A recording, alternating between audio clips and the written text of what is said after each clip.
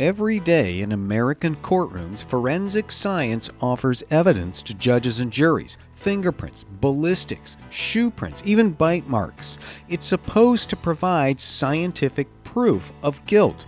But what if it's a lot less reliable than we think? That's on this episode of Criminal Injustice. Project. Become a member at patreon.com/criminalinjustice.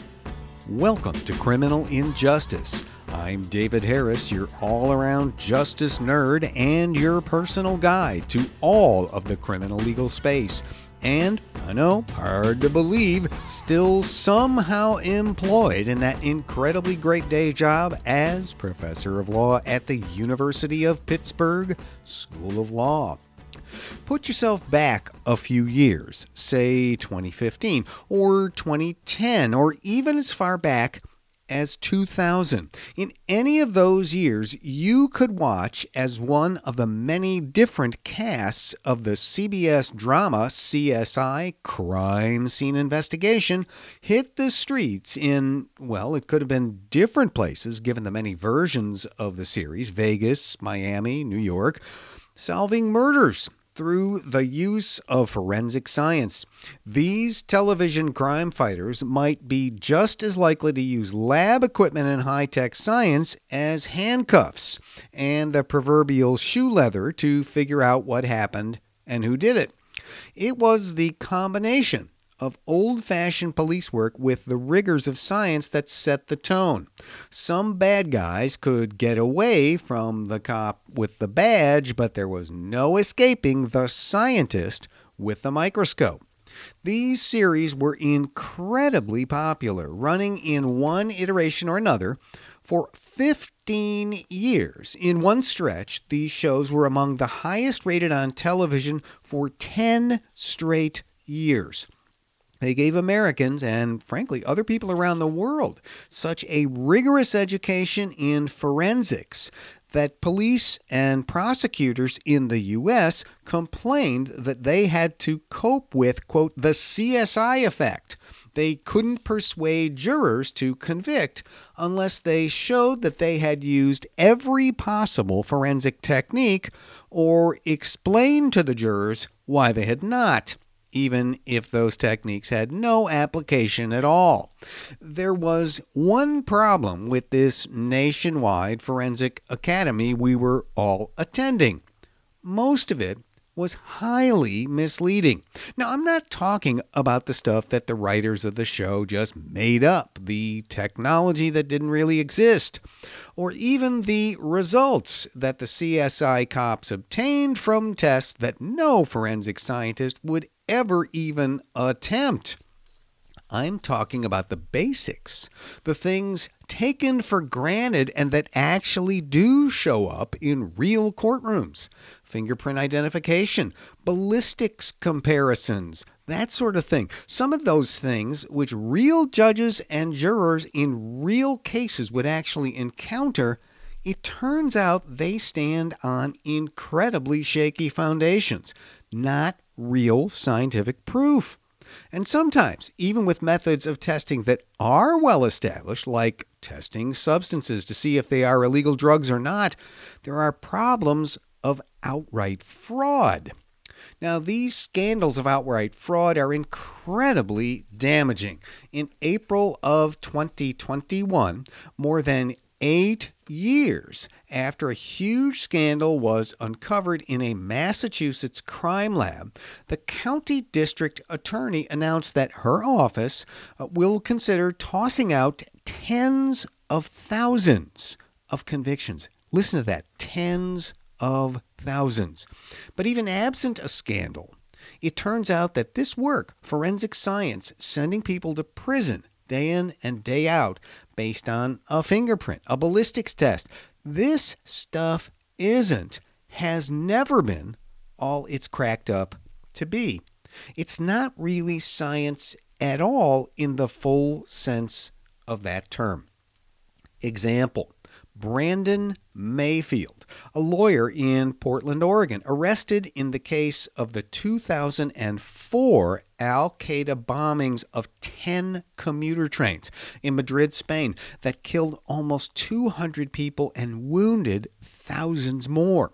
He was arrested on the strength of the FBI's, quote, 100% match of his fingerprint to a print found amongst the bombing materials in Spain. Listen to this audio from CBS Sunday Morning from 2004. Mayfield was arrested after this smudged partial print found on a bag of detonators was matched to his, not by one FBI examiner, but 3. I honestly felt like I was being framed because I hadn't been out of the country for over 10 years. 2 weeks after Mayfield's arrest, Spanish investigators found the man to whom the fingerprint really belonged. It turns out a partial distorted print, like the one the FBI had, often yields multiple potential matches. In fact, when the Madrid print was put into the government's automated system, 20 prints with similarities came up, including Mayfield's. After the first FBI examiner mistakenly matched the print to Mayfield, the other 2 confirmed it. Brandon Mayfield received a public apology from the FBI, along with a $2 million legal settlement. So, fingerprint evidence, the gold standard.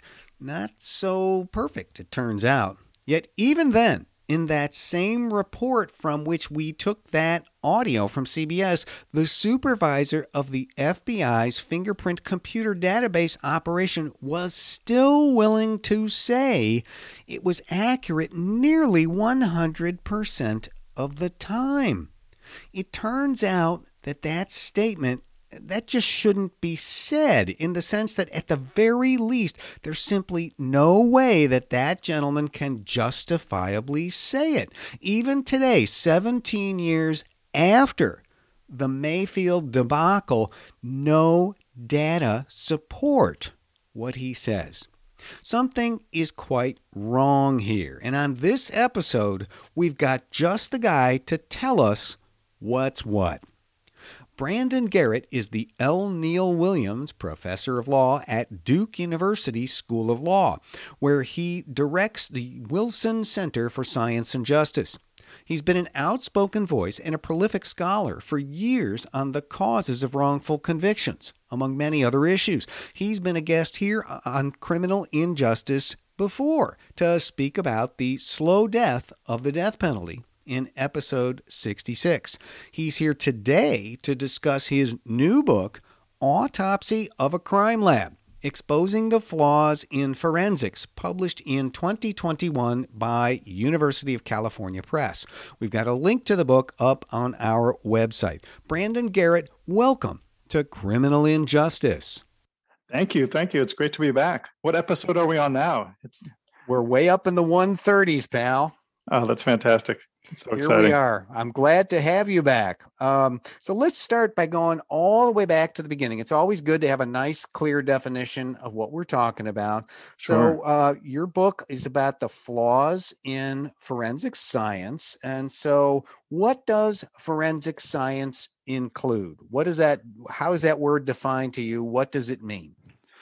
So what I'm talking about in the book is basically evidence introduced in criminal cases and evidence that is presented by expert witnesses. So expert evidence. For example, folks who work at crime labs would bridle at the idea that a dog scent identification was forensic evidence, even though it is a police officer using an instrument, the dog, to identify someone. But the main focus is on a lot of evidence that people think of as like the core of forensics. So any given crime lab probably does about half of its work testing drugs. Given the war on drugs, there's a lot of seized controlled substances that are tested. Yes. And so that may be about half of what a lab does, identifying substances, some DUI blood testing for alcohol, and then testing drugs. The other half of a crime lab, or sort of a typical crime lab, will involve trying to connect evidence with individuals. A big chunk of that will be looking at latent fingerprints.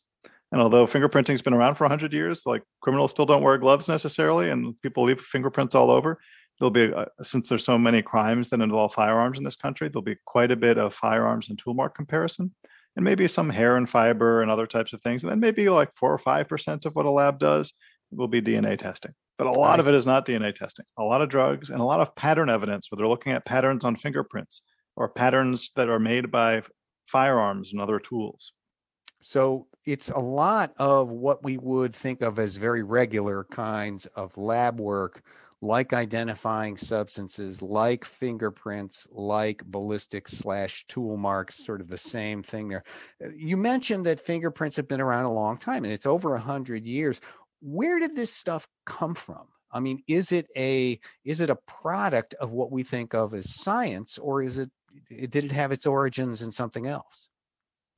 Yeah, so in general, some forensics had their origins in research science and some did not. DNA testing did. And everyone knew in the 1980s that there was going to be a multi-billion-dollar industry based on genetics, whether it's medicines that are tailored to people's genetics, to solving illnesses that are the result of genetic conditions. So a lot of money was invested in the research enterprise surrounding genetics, decoding the genome, that kind of thing. So DNA was not invented in a crime lab. Same thing with the testing to identify drugs. Those are based on different chemical assays, and the equipment used to break apart substances and test what their chemical components are. It's not like police invented that. But fingerprinting, looking at firearms, looking at hair, tool marks, bite mark comparisons, all these techniques that look at patterns and people are looking at them visually and making comparisons and deciding whether it's a match or an identification, that work kind of involved in the crime labs. Early on, these were just kind of rooms in the basement of a police station or a abandoned room in the FBI headquarters, which became the first big crime lab in the United States. But it began pretty humbly with just some law enforcement on desk duty assigned to look at stuff that they collected at crime scenes. And so there was never any particular interest of scientists in this kind of stuff. It wasn't the kind of problem that researchers had any real background in, and so it developed outside of science, and yet it sometimes gets called forensic science. And over time, these labs began to look more like real labs, where you had people in white coats doing work that they described as scientific, but without any of the research or any of the structure of a regular scientific laboratory. Well, that really brings up, I think, a very important point. You use the term in the book, the idea of validation, and validation plays this important role when we talk about science. What is validation? And for the routine kinds of forensics, like comparison of fingerprints, like comparison of the marks on a bullet casing or taken from a firearm, does validation play a role in those things, or is it missing? So one basic hallmark of science is you want to know whether something is true or not based on studying it and testing it. And you test it. There are different ways of testing something. The test needs to be appropriate to the task. But we would never, for example, permit a COVID test to be used unless we had subjected the test to testing. And there was lots of concern early on about it.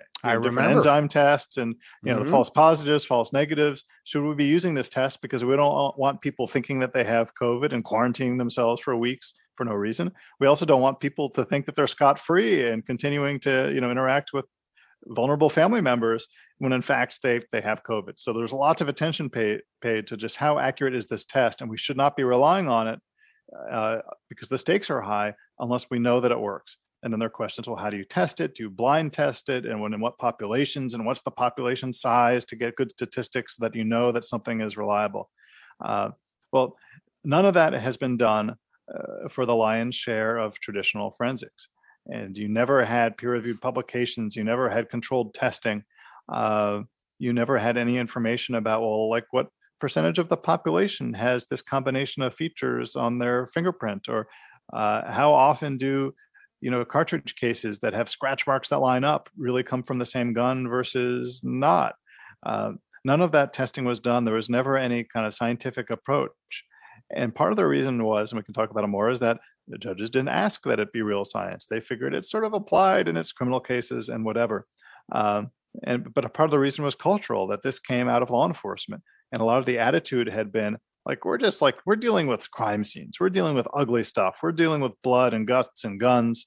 And this isn't like a controlled lab. We can't do experiments. We don't need these pointy-headed PhDs to show us what to do with like really, really challenging crime scene work, where we just need to do the best we can to try to bring criminals to justice.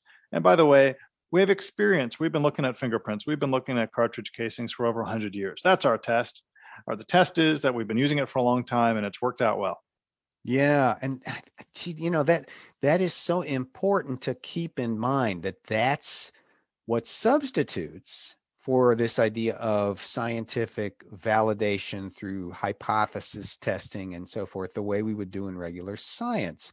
And so when you talk about flaws in forensics, of course, I think a lot of people think about some of these scandals that have erupted in various labs around the country. The enormous one in the state of Massachusetts, in which tens of thousands of cases are going to be thrown out, but not by any means the only one, where somebody is basically corrupt. They're not doing the testing, they're faking it or something like that. But you're actually, in the book, for the most part, you're pointing at something else. You're saying that even when it's done, even when the fingerprinting, the fingerprint identification is done, these can be seriously flawed as practices. And that idea that we have experience, you should just trust us, isn't really enough. I mean, who would go to, a hospital if they just said, like, we're good at doing stuff with patients, just trust us? I mean, it would be nice to actually hear, like, well, what is the record? What are the death rates at this hospital? If the hospital said, oh, we don't collect data on death rates, we don't collect data on how many patients like walk out of the building that walk in, that's not a thing we do. We're not required to. And of course they would be required to.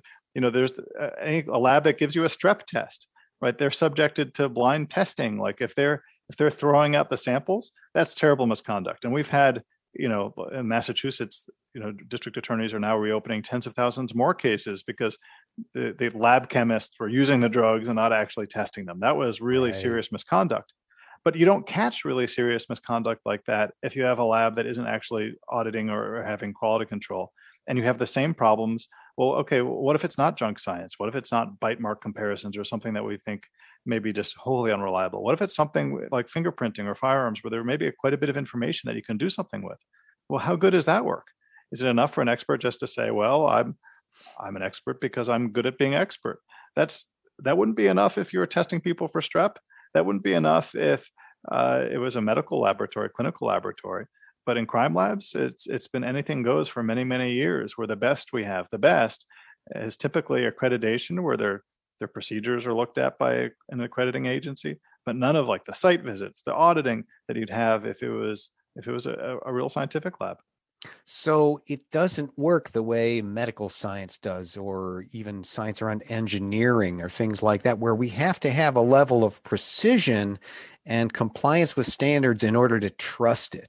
Yeah, and it's not just having a good technique. It's, well, what do they do with it? What conclusions do they reach? How good are they at reaching conclusions with their method?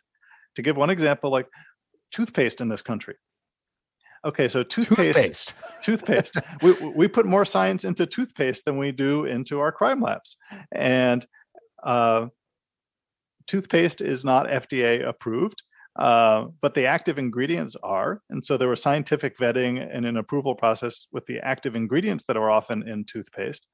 But then actually turning those active ingredients into a paste that goes in people's mouths, like the American Dental Association has a serious accrediting body that approves it, and they test out the different uses of it. They want to know, like, okay, well, is it okay if 5-year-olds use it? What happens if you don't brush every day? What happens if the tube gets caught? Or, they want to look very carefully at the label. And what are the warnings given on the label? What are people told about how to use this toothpaste? They look at all of that. And if the ingredients change in any way, that they have to go through the whole approval process again to vet the toothpaste. That's what we put into toothpaste in this society. We don't do that in forensics. There's no one looking at, well, what even if the technique is good, what fingerprinting does involve looking at sometimes highly detailed objects, well, what is the text put in the reports? How are conclusions reported? What is conveyed in court about the technique? None of that in terms of the application of the method. None of that is vetted either. And so, top to bottom, it's just been anything goes.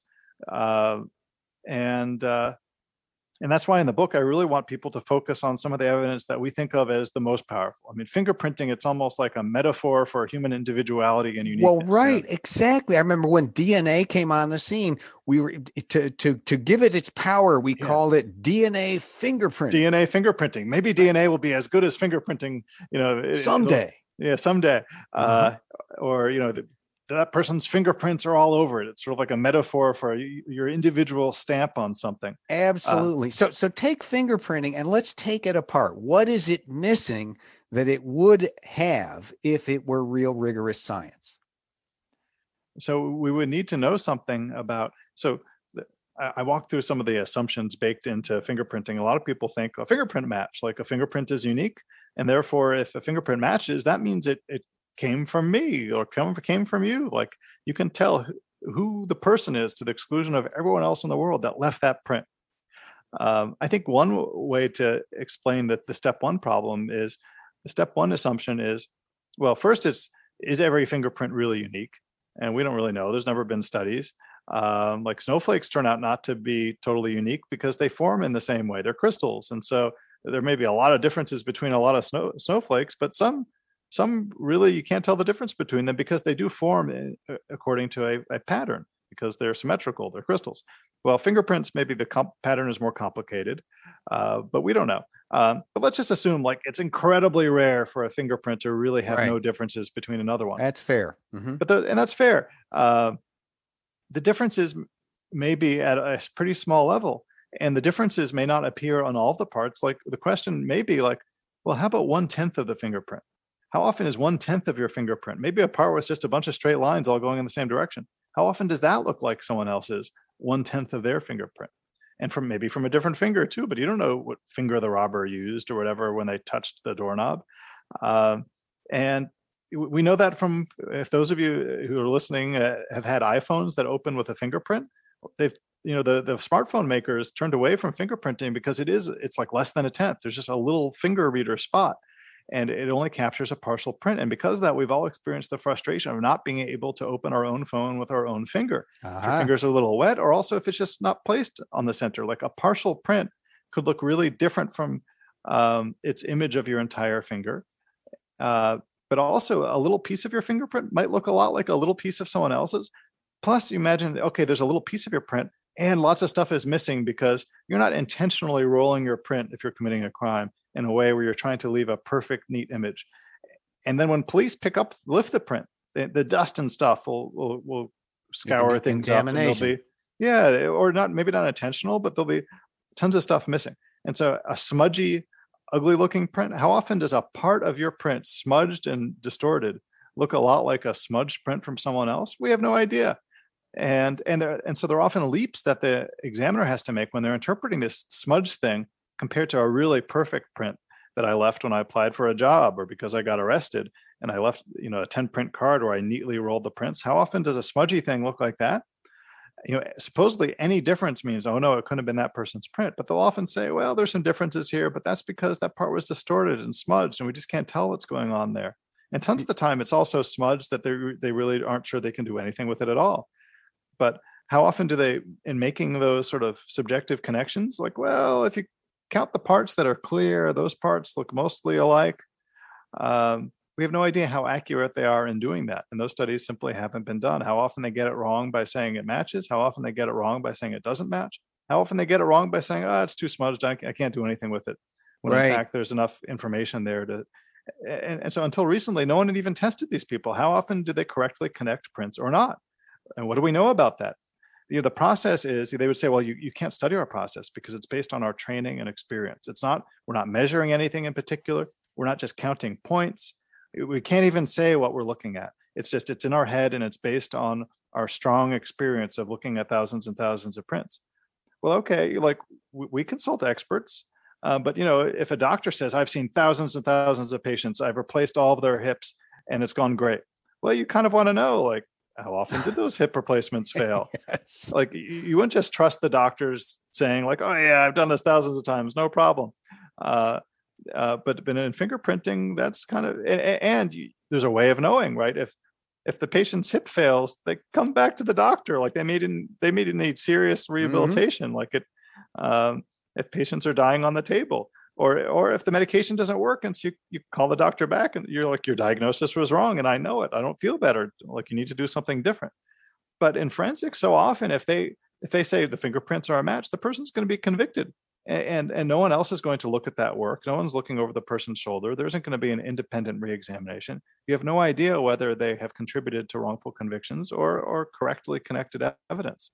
Yeah. So the two things that stand out to me in what you just said are the sort of interpretive nature of how the forensic examiner is calling match or no match. It is based on human interpretation, and they don't have any data that would allow them to state what their error rate is so that we know how much to trust it.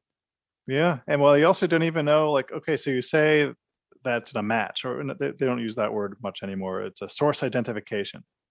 Does that mean that no one else in the world could have left that print? Does it mean that 1 million other people could have left it? Does it mean that 10 other people? They can't say. Like how many, with DNA, there's a population frequency, like 1 in 1 billion people would randomly be expected to share these characteristics, this DNA profile. Or 1 in 100 million, or 1 in 10,000. There's a calculation. With blood typing, it's like whatever it is, 40% of the population is a type O versus a type A or a type B or a type AB. Like there's a percentage associated with it. But with a lot of these comparisons, how many other people might have hairs that are similar?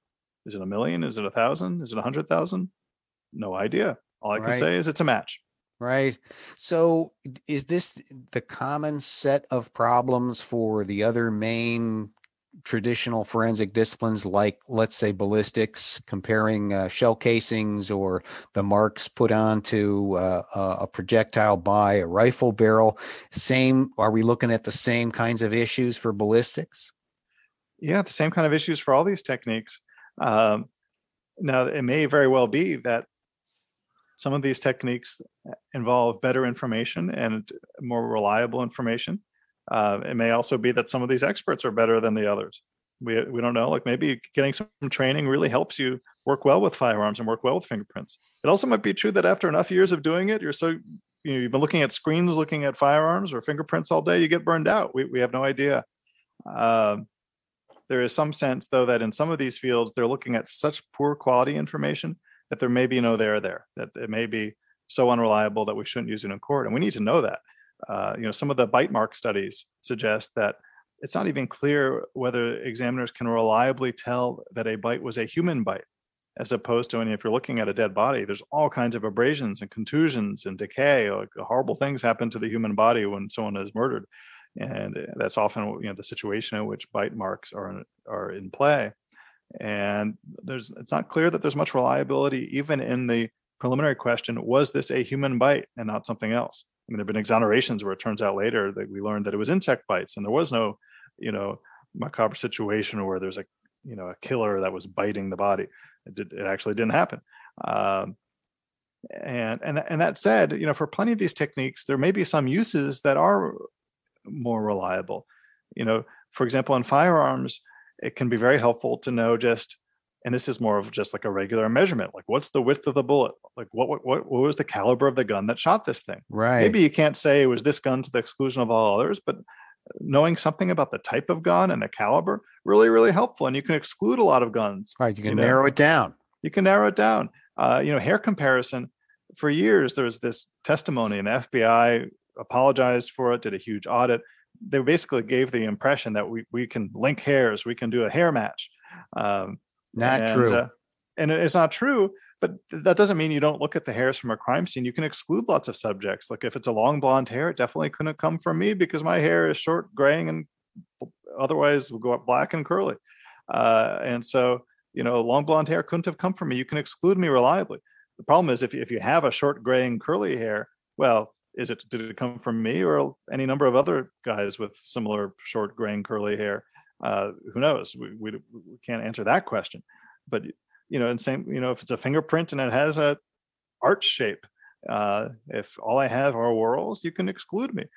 But can you say which of the people with arches and these types of ridge patterns made a print? Well, maybe you could say something. You can note similarities, but you can't say something as definitive as what they currently do.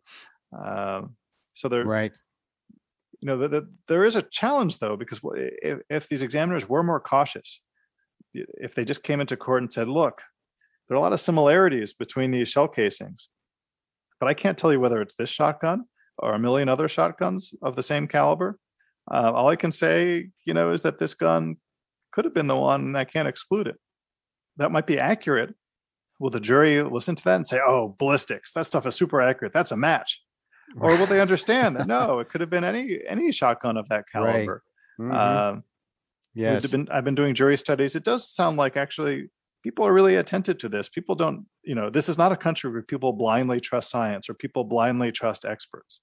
And so what I have seen is that, like, if you do convey the evidence in a careful way and address these questions, how good is your match? How good is your evidence? How good are you as an expert?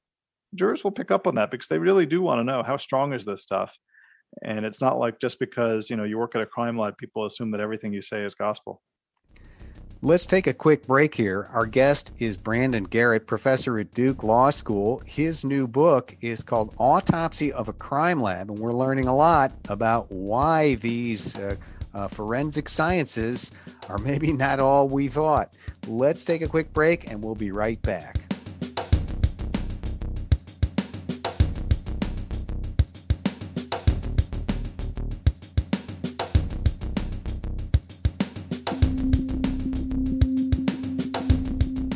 Hi, it's Criminal Injustice. Our guest is Brandon Garrett. He is a professor at Duke's Law School, and he is also the author of a brand new book, Autopsy of a Crime Lab.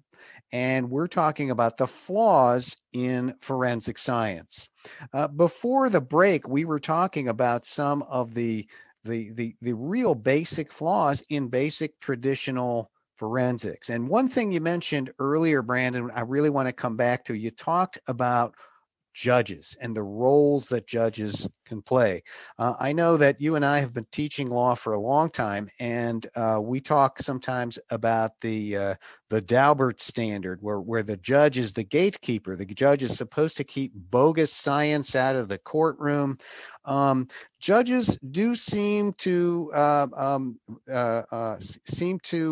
deserve some of the blame here for the acceptance of science that is not really science and isn't actually all that solid.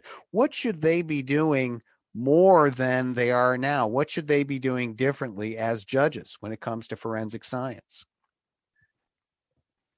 Yeah, so unfortunately, for decades and decades, we've had forensic scientists come into court and say, we've confined an ID based on our experience and our training, and without being able to cite studies or statistics or to show how reliable their work is. Judges haven't demanded anything different. And judges have sort of hook, line, and sinker bought the idea that, experience is experience. That's good enough for us. The error rate in this discipline must be very low because we haven't heard about any errors. That's not true anymore. We've had people exonerated by DNA and other types of evidence who have spent, decades sometimes in prison because of false fingerprint matches, false bite mark matches, false hair testimony. And there's this growing body. In my early work, I was documenting DNA exonerations and the role that invalid forensic science, that exaggerated, concealed forensic science played. Yes. We know how badly these errors can turn out for innocent people. And it's not always just convictions. I talk in my book about the Brandon Mayfield case, who was accused of terrorism, arrested, and detained pre-trial for weeks because of an erroneous fingerprint connection. And we have very little idea how many people are just detained pre-trial based on false forensic results. So the human costs are really, really real. Judges increasingly are aware of them and are aware of the scientific critiques of these forensics. But for the most part, the response has not been tighter scrutiny. And there are a bunch of reasons why. Judges are supposed to be looking at the reliability of expert evidence in a new way in most jurisdictions in the U.S. following the Daubert decision, in 1993, in which the Supreme Court said that, look, you can't just let evidence in because you're accustomed to. And for at least new scientific evidence, you're supposed to look at it just in terms of general acceptance in the regular community. That was the older test that many states followed. Although many states also, would just sort of let in evidence based on judicial notice that Right. we've let We've it in been doing it before. forever. Yeah. We've been doing it forever. Yeah. So Daubert comes in, and the federal rule 702 for expert evidence is changed to reflect the idea that you're supposed to do a reliability inquiry. It doesn't matter how long it's been coming into court.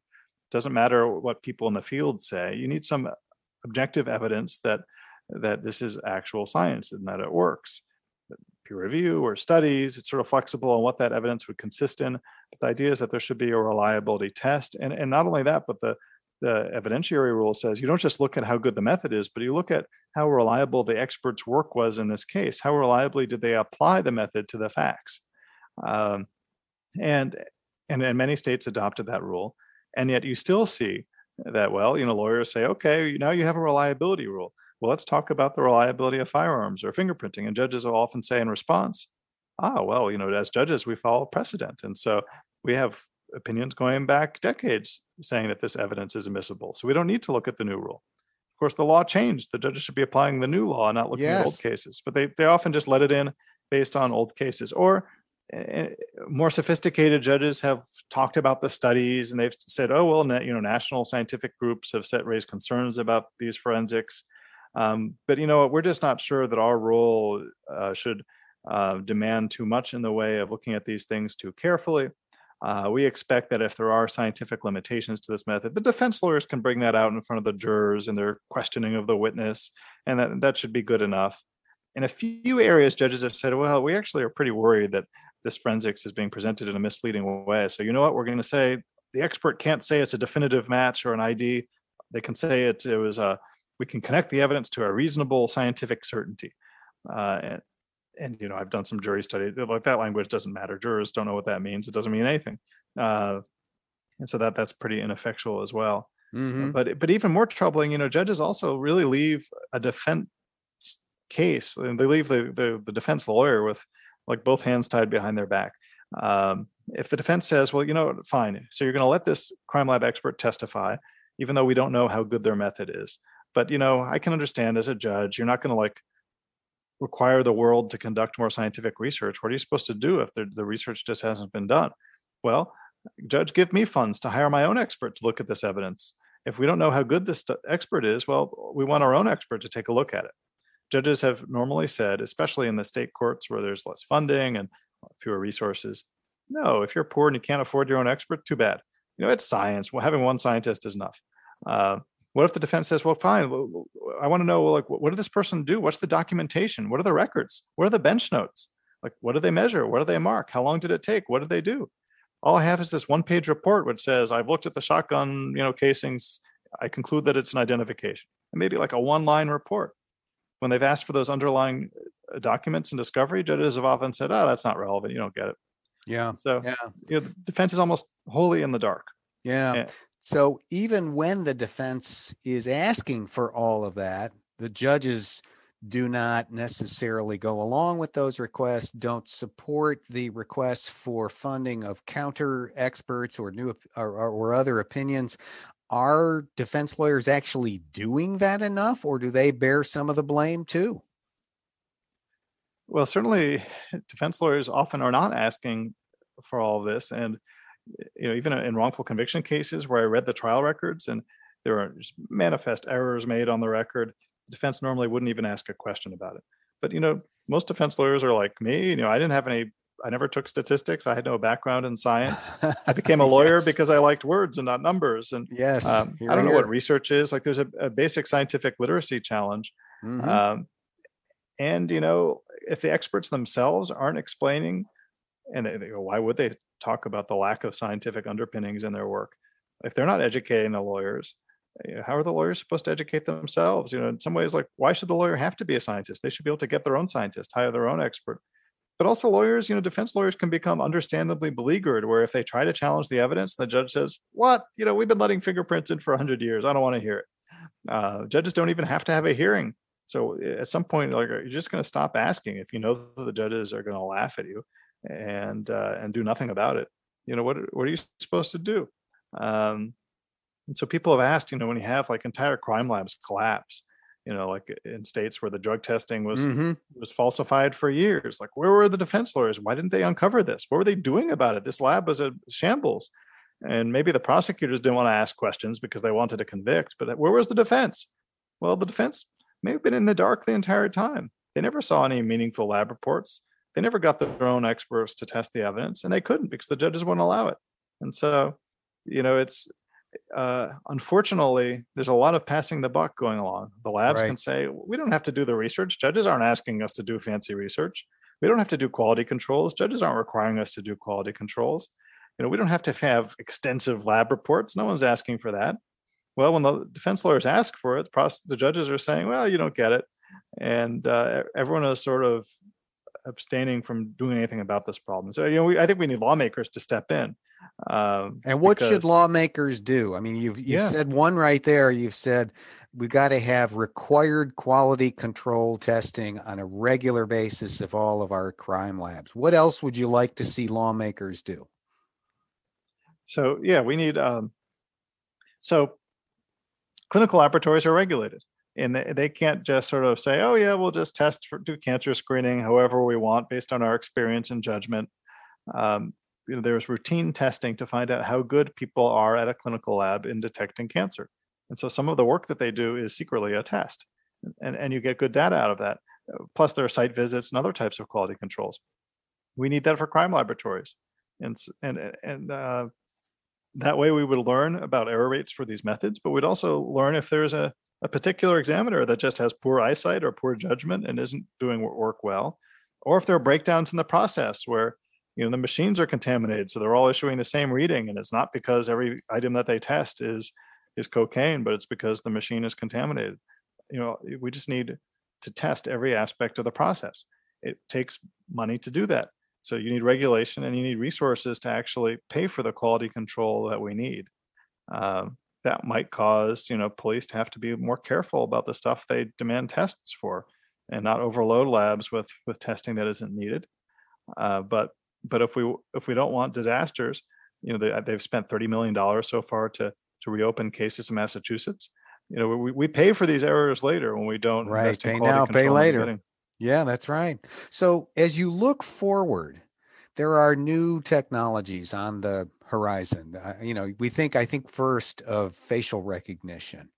And with something like that, and with your experience and your deep knowledge of forensics, what are you thinking as that begins to make appearances in court, or other new scientific techniques?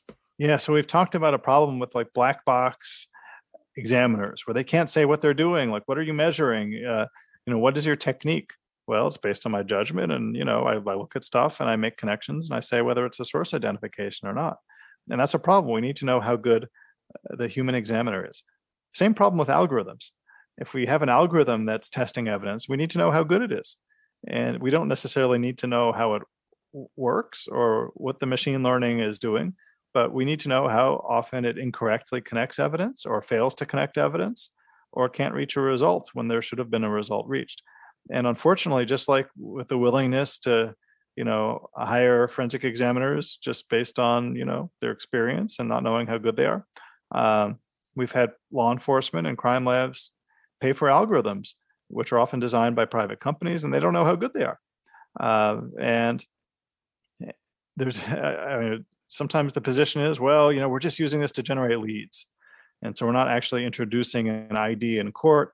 And so we don't need to know how reliable it is. We can just sort of use it to generate leads and then follow up later. But leads can turn into convictions. And unfortunately, there are often no rules for using technology. And we've seen labs and police embrace all sorts of off-the-shelf algorithms that are wholly untested. Facial recognition is Exhibit A right now. And we've already seen people falsely arrested. We don't know if people have been falsely convicted, but there have been challenges. So far, when defense lawyers have said, give us the code, like we need to know how this algorithm works, the judges have said, no, you don't get to see that. And so it's the same problem. We don't allow discovery. We allow untested technology and forensics to be used. And unless we regulate those technologies, we'll see all sorts of wrongful convictions and scandals, and it'll be an expensive mess to clean up. But so far, we've been so willing to kick that can down the road when it comes to the use of technology in the criminal system. Yeah. So just as a closing question, I'd like to ask, can you think of one lab, one operation to hold up as an example? This one is doing it right. Yes. The Houston Forensic Science Center is one that I talk about in the book. And it's a lab that started from rock bottom. I mean, the police lab in Houston was shuttered due to horrible quality control scandals, botched DNA tests, botched blood testing, serology. The whole place was closed. But when they reopened it, it was reconstituted as an independent lab. And we haven't talked about cognitive bias, but most crime labs, they really work for the police. They're funded as part of law enforcement. And there's a concern that, detectives, police will be calling, asking for a particular test, saying, this person has a terrible criminal record. We need you to look at these prints right away. All sorts of ways that being seen on the same team as the bias. police. Yeah, that's right. Yeah.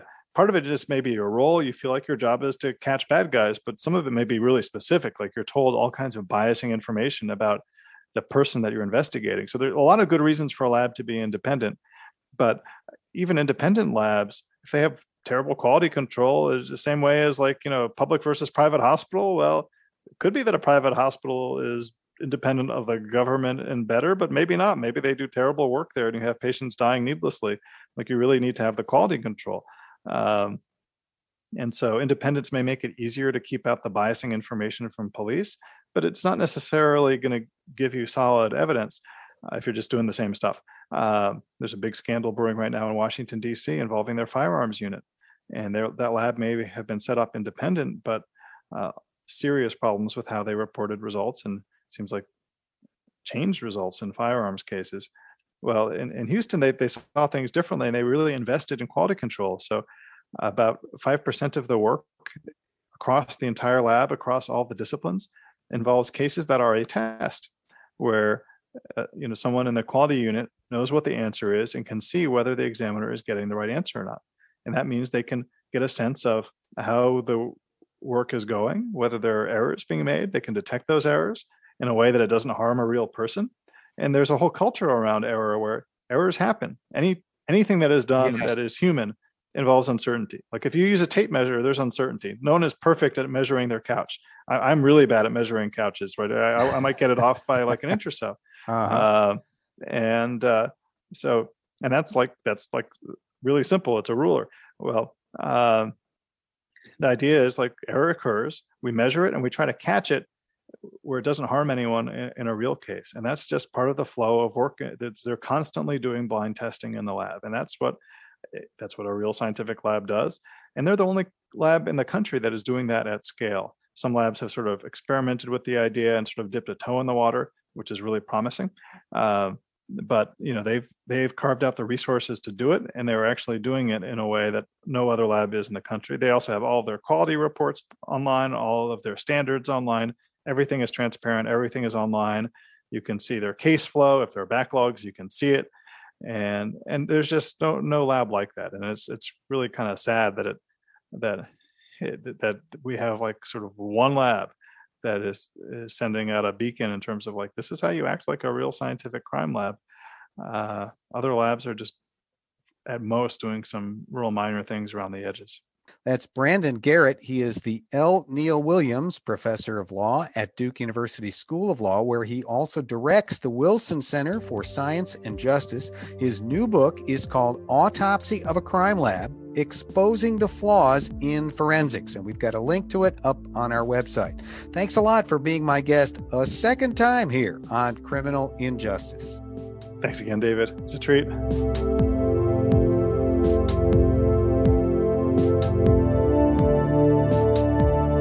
And now let's wind it up as we do on every episode with another edition of Lawyers Behaving Badly. And the story of this episode's Lawyer Behaving Badly from the Law Prof blog and the ABA Journal News Online is Glenn Stevens III of Washington, D.C. All of us, lawyers or anyone else, have surely shared the impulse to tell those in authority, just shove it. Go ahead, do your worst. We can hear this impulse captured years ago in the 1977 country song by Johnny Paycheck called Take This Job and Shove It. And it doesn't have to be a job, right? We just want to say, go ahead, it'll be a pleasure. A so-called customer service rep who is making your customer experience a nightmare, the bureaucrat at the DMV, or the hospital that charges you $5,000 for the sheets in the operating room. We just want to say, shove it. But then there's exactly the opposite thing, too. How often do you get to have exactly the experience you want on your terms, to have things just the way that you dictate them? And what about having both of these at the same time together?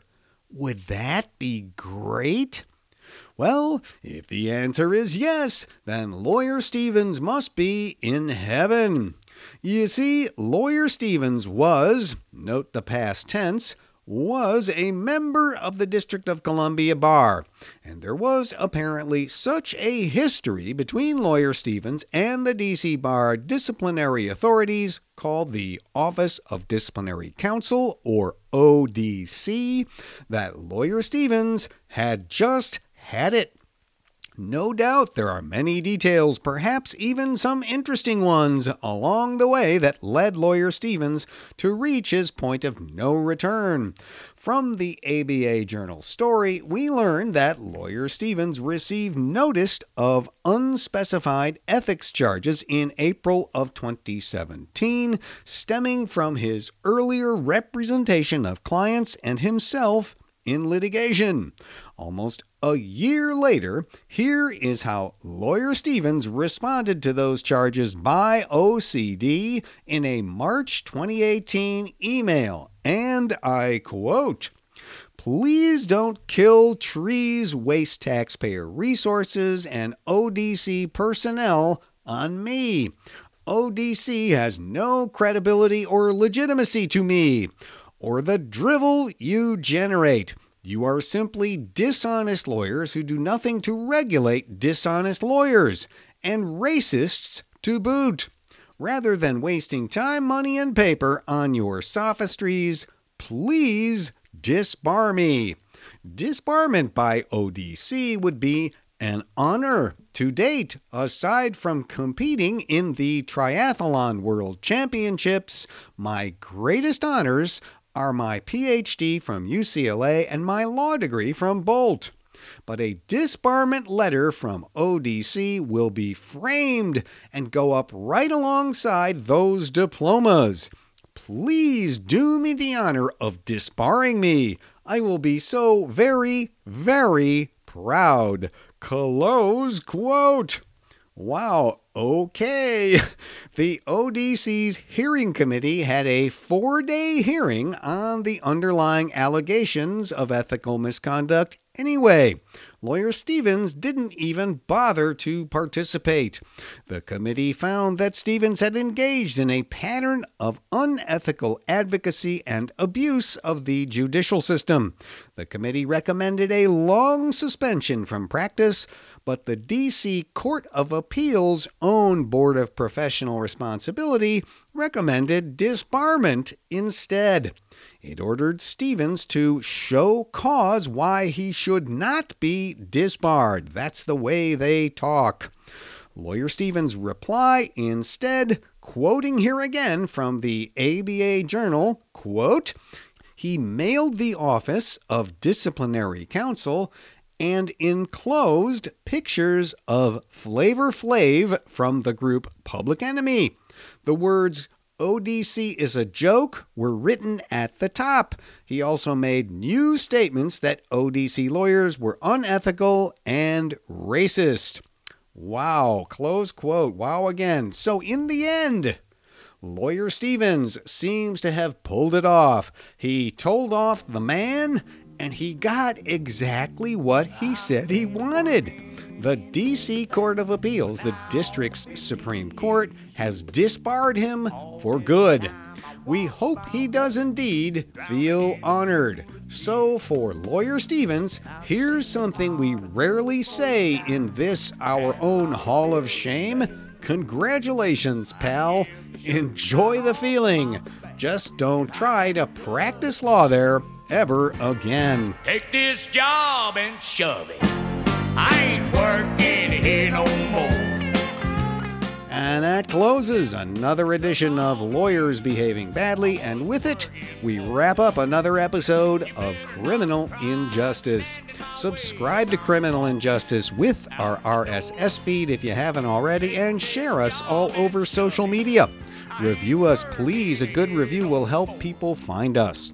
Check out our website. That's www.criminalinjusticepodcast.com for all of our interviews, our news items, and more stories of lawyers behaving badly. Got a question about the criminal justice system? Go to the Ask Dave tab on our website, and I'll see if I can give it a whack on the show. You can also call in your question by leaving us your first name, where you're calling, and your brief question. Call 412-407-3389. Again, 412-407-3389. Please remember, we are a listener-supported program. If you like what you hear and you want to help do that, appreciate that support.